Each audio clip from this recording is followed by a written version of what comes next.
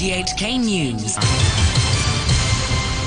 It's 11 o'clock, I'm Todd Harding. Tonight's headlines. Police make mass arrests in protests against the National Anthem Bill.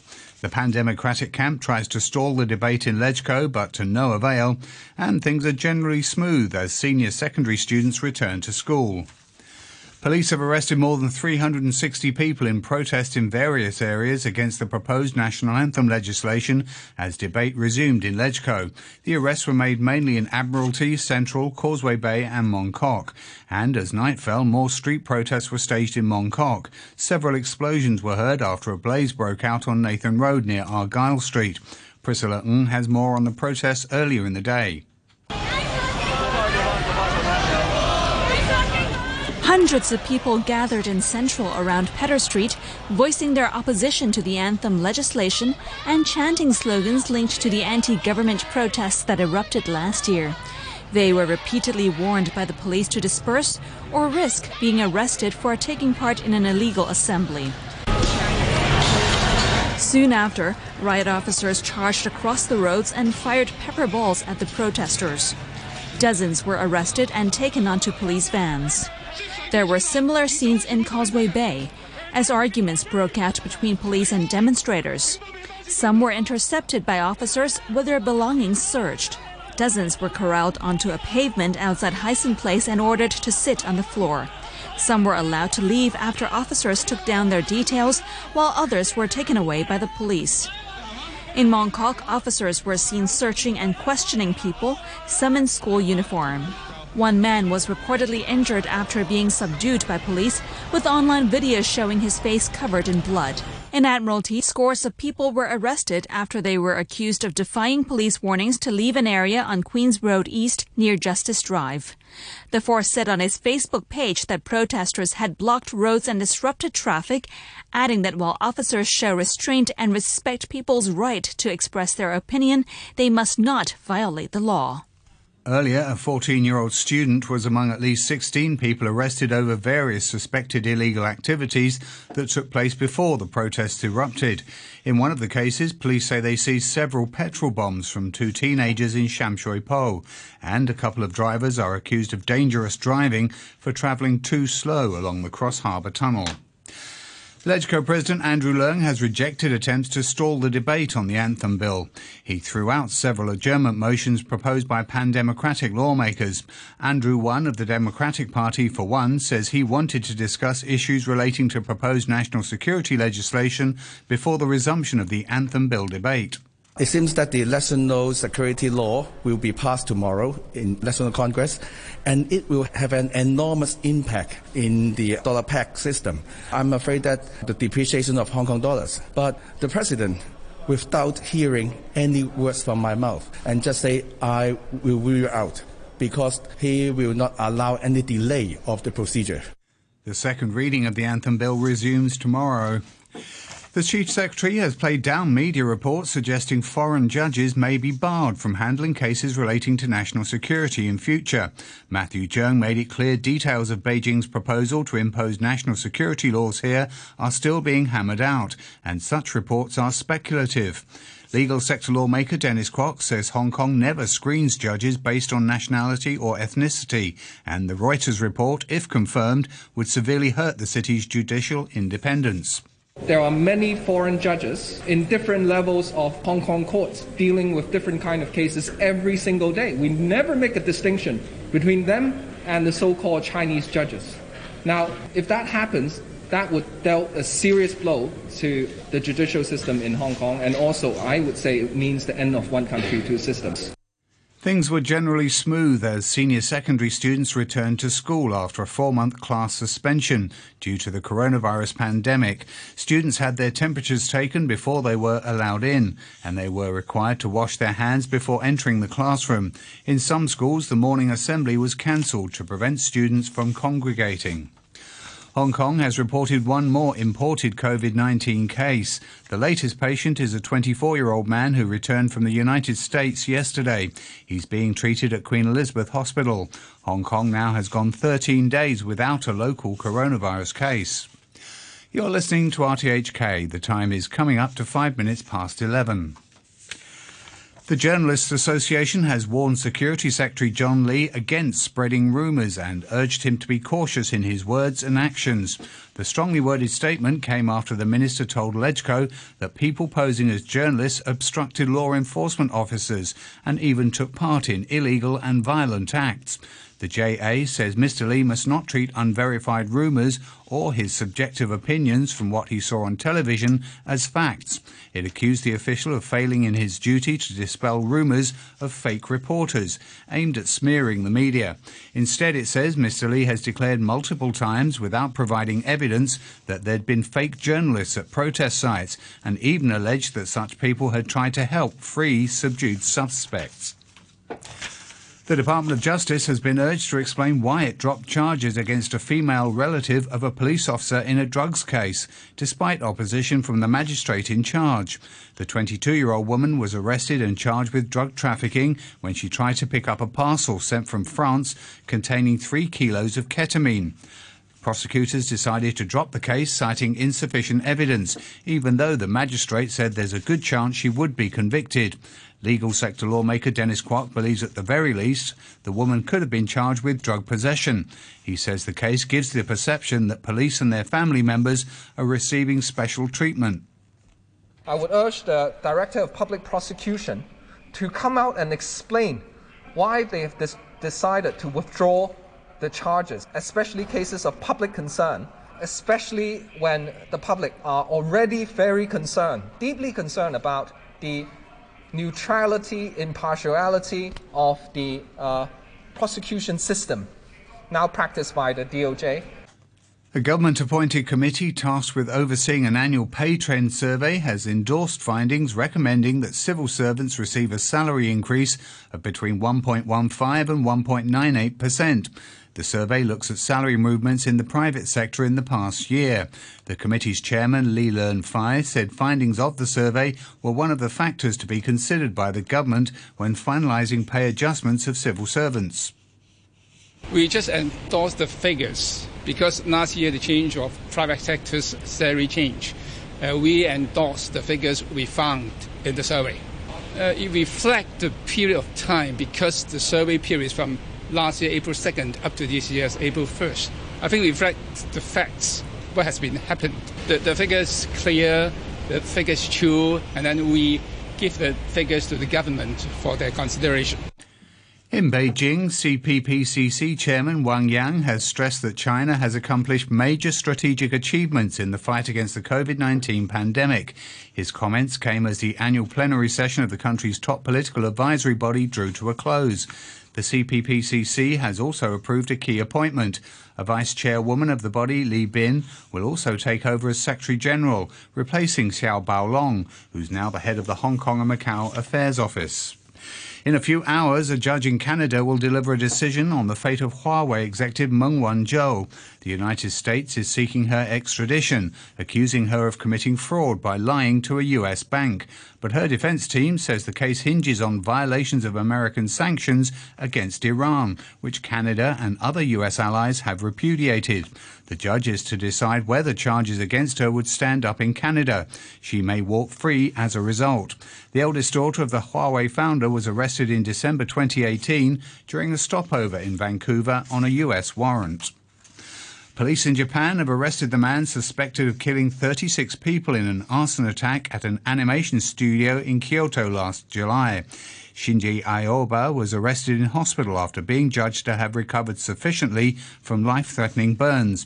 From Tokyo, here's the BBC's Rupert Wingfield-Hayes. According to Japanese media, Mr. Aoba has confessed to carrying out the attack on the Kyoto Animation Studio last July. Eyewitnesses say he used petrol from 2 large containers to set fire to the ground floor of the animation studio. The building was filled with animation materials and was rapidly engulfed in flames. Many of the 36 who died were young animators trapped on the upper floor. The youngest was just 21 years old.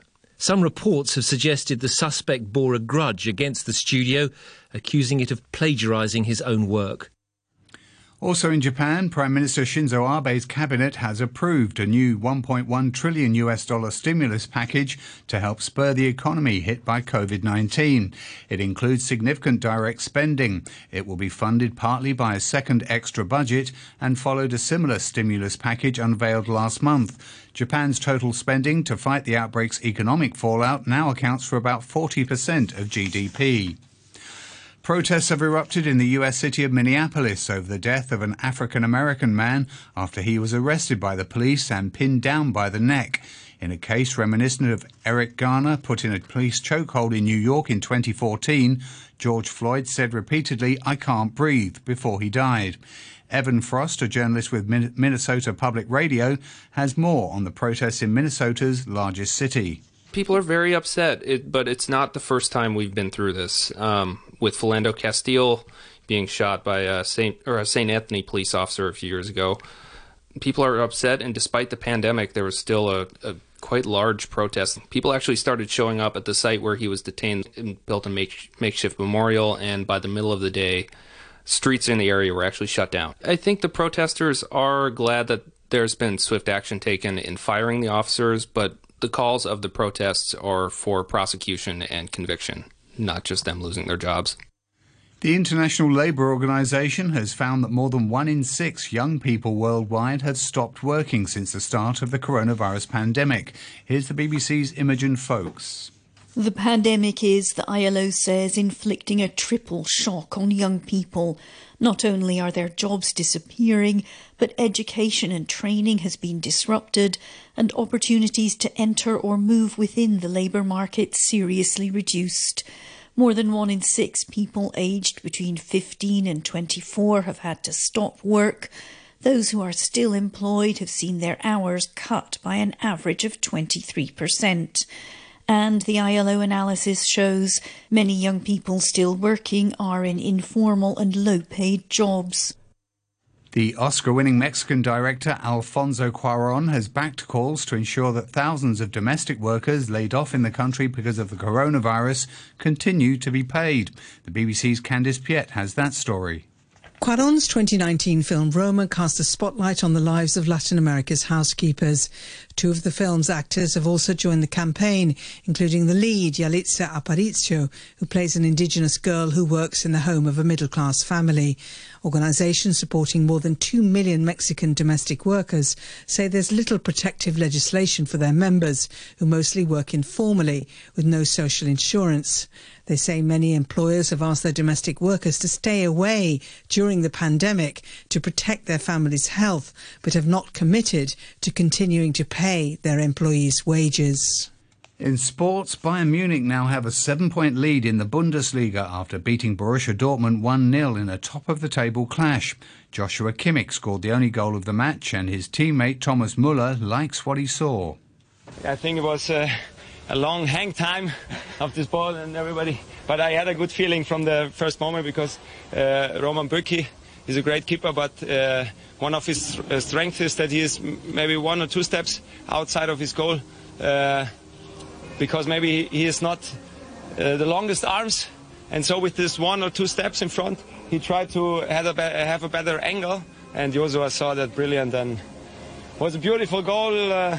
The rest of the game were maybe missed chances, but a lot of work and a lot of passion. Maybe with the ball, not our best, but with the heart, and that's the most important thing. The governing body of auto racing is asking whistleblowers to come forward. It's launched a hotline where alleged violations of sporting ethics and integrity can be reported. The BBC's Shoujo Saka has more. Formula One's governing body has set up an online 24-hour ethics and compliance hotline for whistleblowers to report suspicious behaviour or concerns of possible misconduct in motorsport. F1 is set to introduce a $145 million budget cap for teams next season, with whistleblowing seen as a component of that. The sport faced controversy last season when the legality of Ferrari's engine was under scrutiny. Meanwhile, the McLaren team expect to make 70 of its 800-strong workforce redundant, with a second phase of redundancies next year once the budget cap comes into force. There are set to be a total of 1,200 redundancies across the McLaren group after the coronavirus crisis hit sales of their supercar and advertising revenue. A reminder of our top stories tonight. Police make mass arrests in protest against the National Anthem Bill. The pan-democratic camp tries to stall the debate in Legco, but to no avail. And things are generally smooth as senior secondary students return to school. The news from RTHK. RTHK Radio 3. It's time now to look at stories covered in this evening's News Wrap programme. The International Commission of Jurists has expressed grave concern about proposed national security legislation in the SAR and called on the National People's Congress not to push ahead with it. The ICJ says the language used by the national legislature was troubling and there was a well-substantiated fear the new security law could be abused. The Commission's Director for Asia and the Pacific, Frederick Rowski, told Richard Pine about their concerns. Past attempts to bring national security legislation into effect in Hong Kong have included vague, ambiguous, poorly defined language, and we have no doubt that this is going to be used to suppress speech, to apply criminal penalties to critics and protesters. We've seen the use of the Public Order Ordinance, for instance, in this manner, and in violation of international human rights standards. There's also worrisome language coming out of Beijing about the impacts on foreign organizations and the potential even criminal penalties for engagement with foreign organizations. We've seen this problem elsewhere. Take India, for instance, where it's nearly impossible for civil society activists and others to engage with or receive any funding from foreign organizations. So those are all concerns about content based on past experience. And of course, we share the same concerns as everyone else about process and that the indications that the Legislative Council will be bypassed. Of course, this undermines democratic principles. It's also in violation of the spirit, if not the letter, of the basic law. So it's a kind of 1-2 punch here. It's a lot of concern about the use and abuse of the potential legislation, but again, the manner in which it's proposed to be introduced is itself undermining freedoms of expression, association, and political participation in Hong Kong. The government in Beijing, as well as the government here in Hong Kong in the SAR, have sought in recent days to allay people's concerns, saying freedoms will be protected. Do you think that it is possible to allay those concerns, given the way that this proposed legislation is going to be enacted? Well, we've always believed there are better ways to engage, but allaying the concerns by saying, don't worry, there's no reason for anybody to believe that, obviously, given the history here. I think we know the impacts of this. We know that it's going to lead to unrest. We know that in response to that unrest, there's going to be more excessive use of force by the police. It's easy to predict the future here. So our advice, and the easiest way to allay concerns, is in fact to subject any such legislation to a proper, transparent, and democratic process. But of course, we know that legislation that's introduced along the lines of what's been attempted in the past is not going to be acceptable to people because it threatens both speech, association, and it also criminalizes potentially a wide range of activity that doesn't require criminalization. I mean, in fact, the laws in place in Hong Kong are more than adequate, I would say, to manage the security situation. So we'd suggest that fears can be allayed most easily by honoring the basic law, democratic principles, and introducing any legislation or any other new policy via the democratic process. You know, we're also concerned about where this ends up, if it ends up in front of the courts. Preserving the independence of the judiciary in Hong Kong is also of concern to the ICJ. We're an organization of jurists, of judges, and lawyers. And a legal challenge to something like this is again going to put the judiciary on a collision course with Beijing. And we also have concerns about the impacts of that, of the potential impacts of undermining not only the democratic governance in Hong Kong, but the role of the judiciary in protecting democratic principles and the basic law. Beijing and the Hong Kong government have played up the necessity of this national security legislation, and they've also been batting away criticism from other countries as well as international organizations. So why should authorities here actually listen to critics from overseas? Well, I certainly would not frame it as a criticism from overseas. I mean, this is a criticism that emanates from the people of Hong Kong, and it's not a new one. This is a concern that has been there from the beginning and has been exacerbated by actions taken by Beijing over the last year or so. And the second response to that is international law is also not a critique from outside. China is part of the international community. They're an active member of the United Nations. They are themselves obliged and committed to respecting these principles. Now, that may sound a bit idealistic. As a practical matter, of course, we do not expect Beijing to turn around and simply listen to what the International Commission of Jurists or other members of the international community say. So in addition to highlighting the dangers to international standards and the democratic framework of Hong Kong, the other argument is that this is in no way in the self-interest in the long run for China to provoke unrest, to create an even greater crisis in Hong Kong does not serve the interests of the people of Hong Kong, and I really do believe it doesn't, in the long run, serve the interests of Beijing. So, there's no reason to be optimistic that international pressure alone will cause Beijing to make an about-face on this. But there are both pressures and incentives internal to China and certainly in Hong Kong that we hope will act to pressure the Chinese government to either not introduce the legislation or to reconsider the manner in which they've expressed the intention to do so. India is wilting under a heat wave, with temperatures reaching 50 degrees Celsius in some areas. New Delhi recorded its hottest May day in nearly 20 years, with the mercury topping 47 degrees. The country is also hit by swarms of desert locusts, devastating crops in the country's heartland.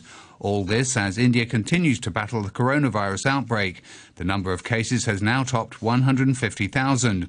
RTHK's New Delhi correspondent Murali Krishnan spoke to Anna Marie Evans. We normally do see a surge in temperatures across North India around this time, across the desert state of Rajasthan, Uttar Pradesh, Madhya Pradesh and Maharashtra. But this is a very, very severe heat wave. And we just transited from a nice, good spring straight into a heat wave. And I was talking to many people about the reason for this heat wave is because of the powerful cyclone which we saw exactly a week back, Cyclone Amphan, that struck both West Bengal, Odisha and Bangladesh. Apparently what it had done also was suck out the moisture from other parts of the country, and therefore we're seeing right now a heat wave blowing past us. And this is going to persist for quite a while.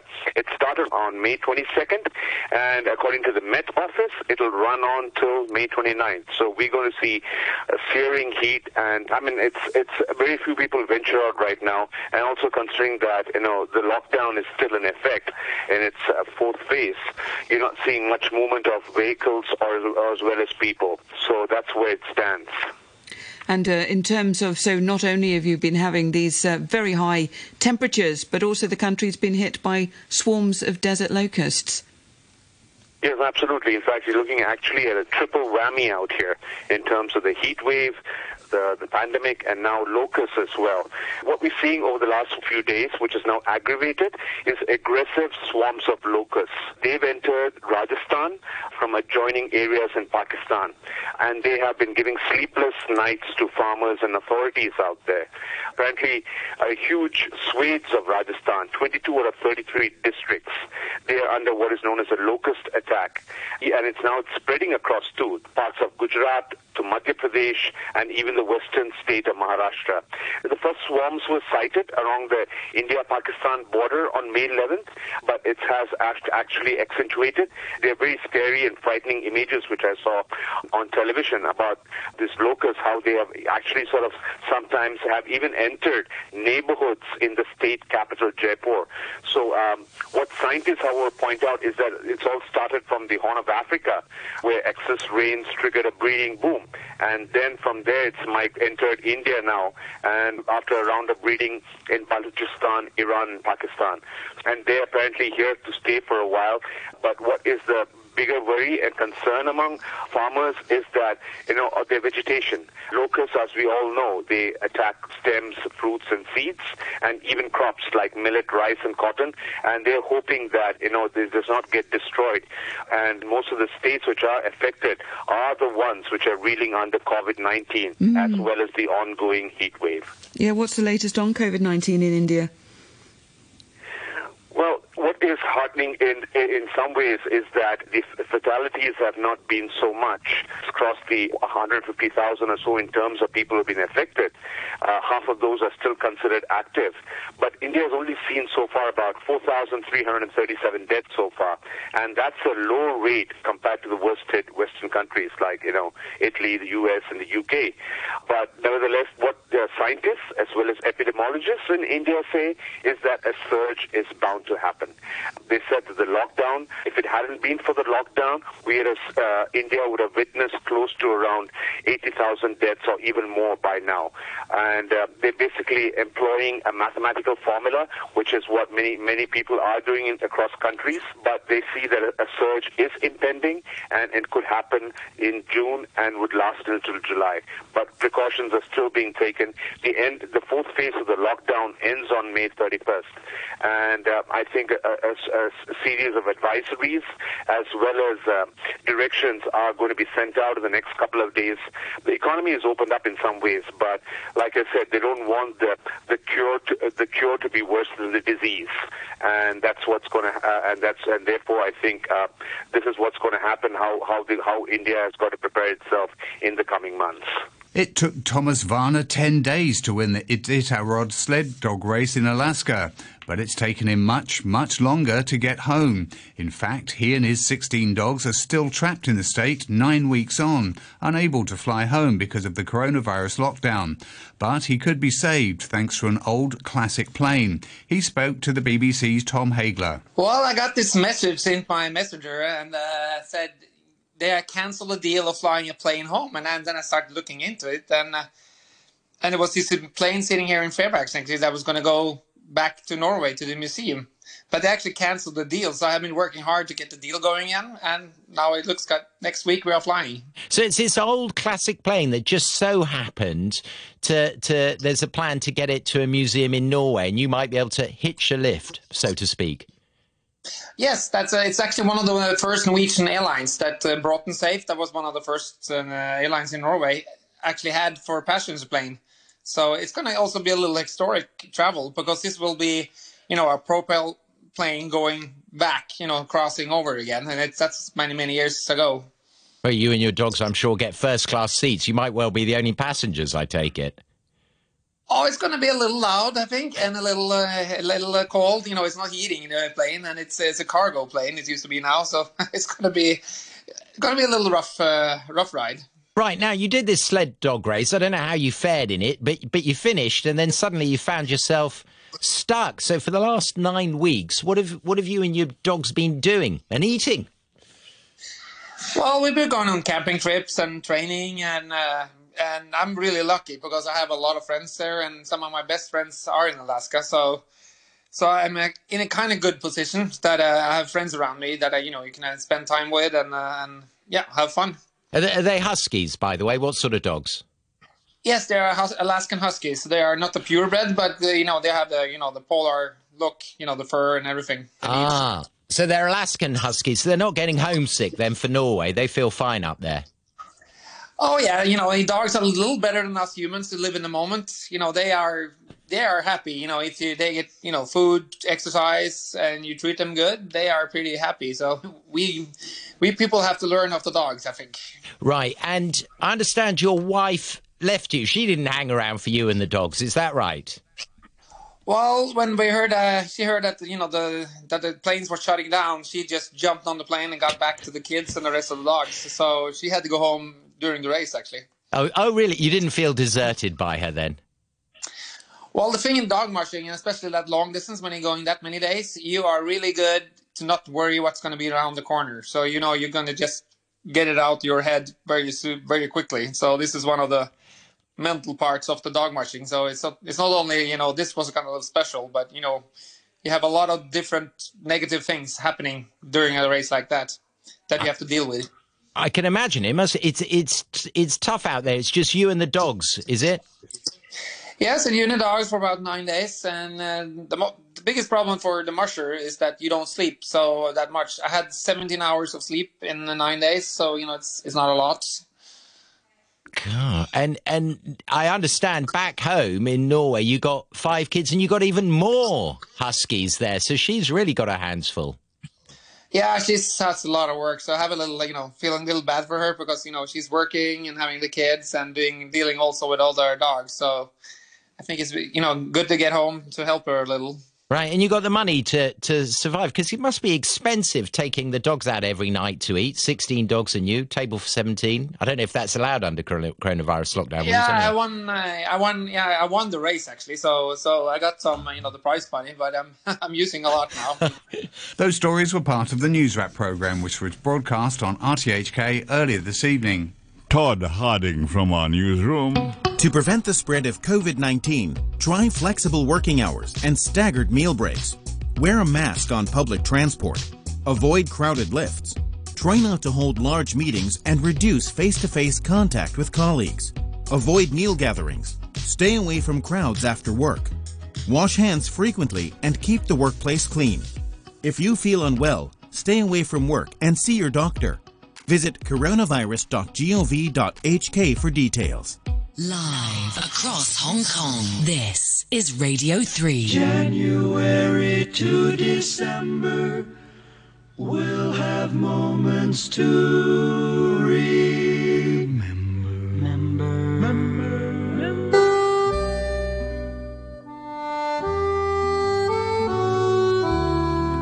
Yes, this is it. Our kind of music, nostalgia, with Ray Cordero all the way until 1 a.m.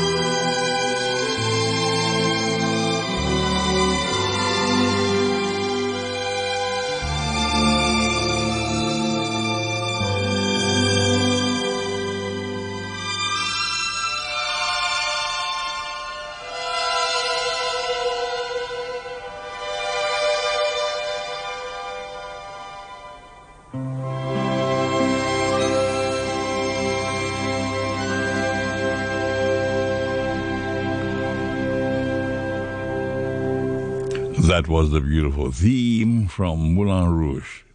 Mantovani. Mantovani and his orchestra.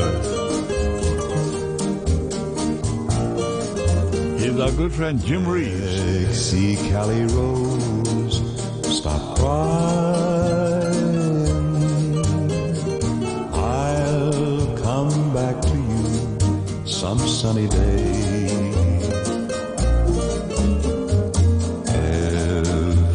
let you know that I'll be pining